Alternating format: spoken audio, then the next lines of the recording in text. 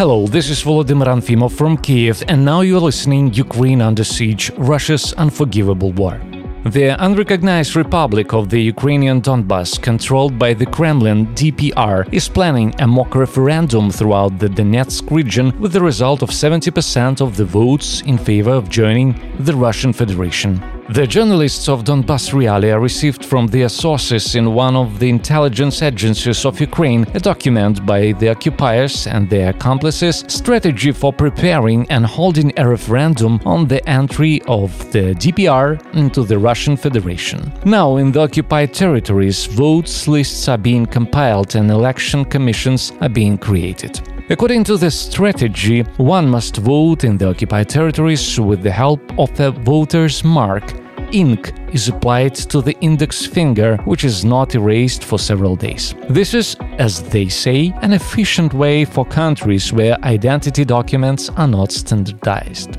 The document describes several stages of the so-called PR campaign, but there is no date for the pseudo-referendum. According to the source, one of the options that Russia is considering is September 11th. Their strategy indicates how much turnout and support should be in order to fit into the 70%. Russian forces in the occupied territories are now appointing their pseudo-authorities. There are reports of intentions to organize illegal referendums there on joining the Russian Federation and issuing Russian passports to residents of these territories. The Ukrainian government is discussing the issue of introducing criminal liability for obtaining a Russian passport in the occupied territory.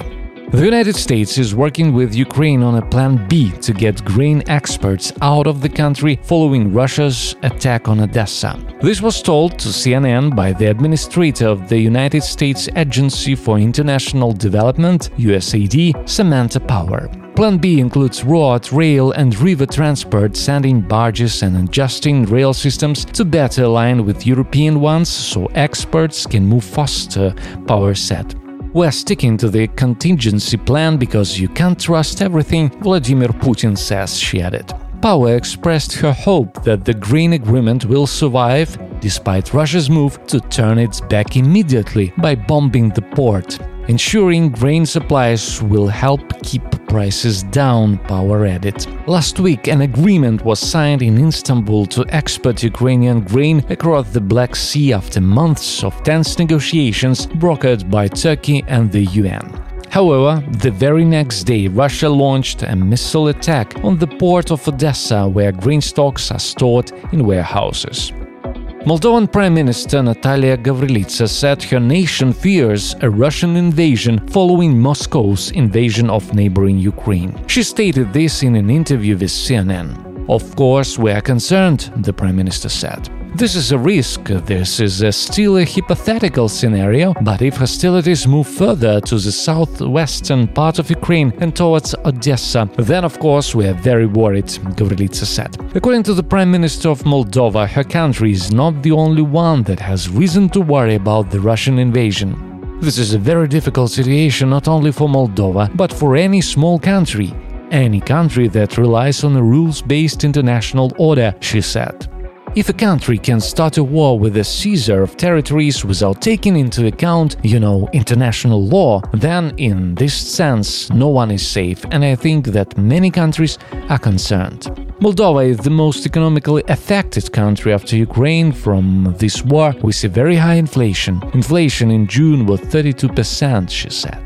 But the Prime Minister said her people are nobly handling the crisis, noting that her country has voluntarily taken in large numbers of refugees, no matter the cost. We saw, for example, in surveys that even after accepting a very large number of refugees, 85% of Moldovans say that they will accept more refugees and 50% are ready to accept unconditionally for any time. Therefore, this makes me very optimistic about the wisdom of my people, she said. The Center for Investigative Journalism, Media Hub, drew attention to the appearance in the social networks of Kyrgyzstan and announcements by PMC Wagner about the recruitment of citizens for the war in Ukraine under the guise of recruiting workers for private security companies in the regions of Russia. The journalists published a screenshot of the corresponding announcement posted on the kg.zarplata page on Instagram. Allegedly recruited to protect industrial enterprises with the prospect of obtaining Russian citizenship. Salary starts at $1,800 per month. The same announcements are placed with a focus on the citizens of Uzbekistan. In fact, as the journalist found out after a call to the employers, we are talking about work of 4 months or more, for which a monthly remuneration of $4,000 is offered and the same Russian citizenship, subject to the fulfillment of tasks in the combat zone in Ukraine. The employer says that he works in the interests of the RF Ministry of Defense. The investigation says that even citizens with a criminal record are recruited for the war, but no compensation is provided in case of injury. Thank you for listening to us and helping to bring closer the victory of Ukrainians in the struggle for freedom and independence. Glory to Ukraine!